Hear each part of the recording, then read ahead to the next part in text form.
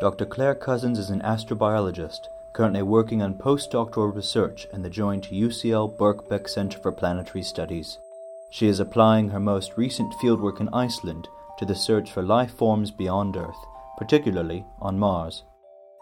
The trip to Iceland was a sort of collaborative effort between Birkbeck College, University of London and University College London and Leeds University as well. So the main reason why we were going to this particular field site was because you do have an enormous variation in terms of environments where microbes like to live. And you have things like bubbling pools of mud, we have fumaroles, geothermally heated ground, as well as really big meltwater lakes. As you walk down to the field site, you see this big lake within the ice, and it has a sort of beach along the edge of it.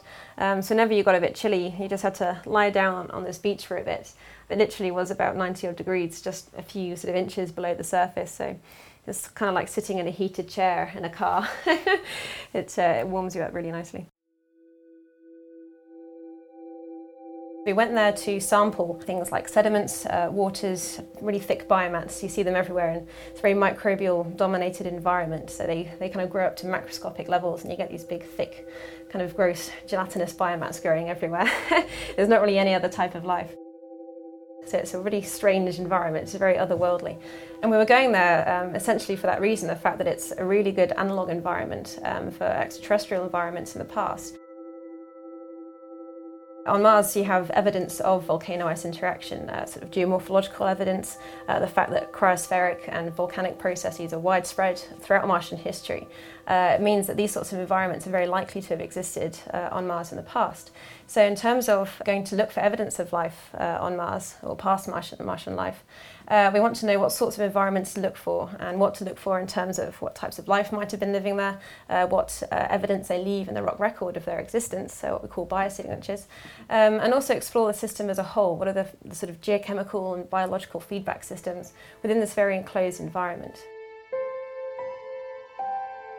My research sort of area in general is understanding processes on Earth, so particularly geobiological processes, the interaction between the biosphere and the geosphere, which can then help us understand life on other planets, such as Mars or potentially elsewhere.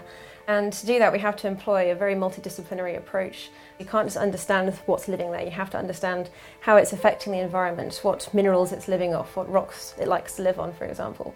And again, how that then gets preserved into the rock record. When we send missions to places like Mars, obviously we're only looking at the rocks from those environments which existed maybe 2 billion, 3 billion years ago. So any significant part of that life is long since gone.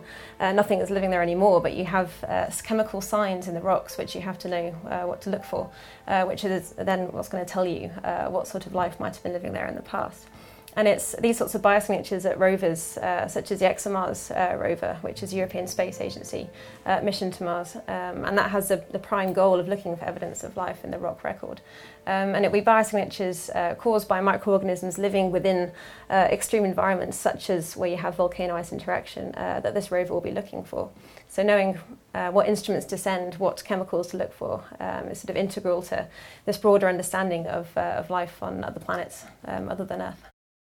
Iceland is a very volcanically active country, and given its high latitude, it also has some of the biggest glaciers in Europe. And these two processes actually coincide quite regularly, which doesn't necessarily immediately seem to make a lot of sense. You have very high heat flow from the volcanoes, so you wouldn't necessarily think that you get glaciers on top of them. However, the fact that you have volcanism means you have very elevated topography, which then the higher altitude combined with the high latitude then means you get glaciers on top of them. So most of the Icelandic rift zone actually is covered in glaciers. And Vatnajökull, which is the glacier that we went on, that's the biggest glacier in Europe, and I think it has something like 7 active volcanic centres underneath it at the moment.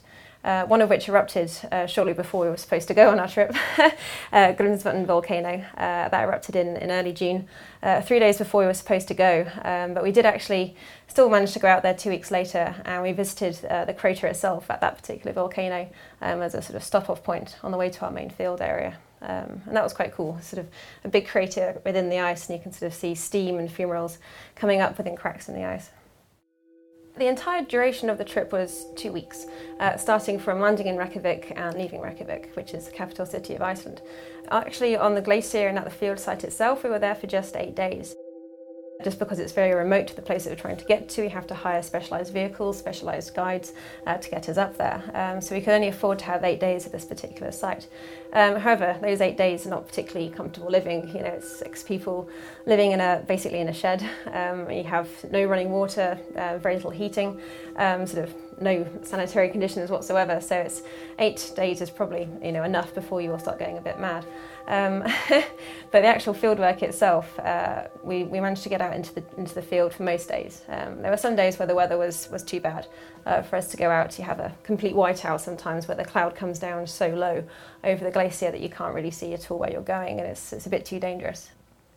I think the main thing I love about what I do is firstly, on the research side of things, you can take an idea and you can go with it. I have a lot of freedom in my job. Fortunately, my boss is very lenient in terms of kind of letting me take a project where I feel it's most interesting to go. So the excitement of having an idea one morning, perhaps, and then thinking, that could be really interesting, and then thinking about what samples that we have or how to get the samples that you need to answer that question is really cool, because you can. You just have your imagination basically, and you can think of any scientific question and figure out a way to answer it. In relation to this particular project, obviously it's really awesome being able to actually go into the field and go to these really cool field sites. It's an absolutely gorgeous area up there.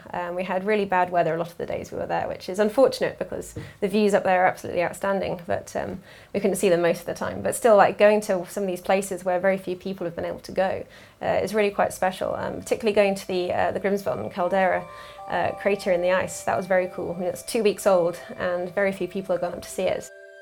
You're standing on the edge of this crater thinking, wow, this erupted literally 2 weeks ago and we're here like standing right on the edge of it, and that's really awesome.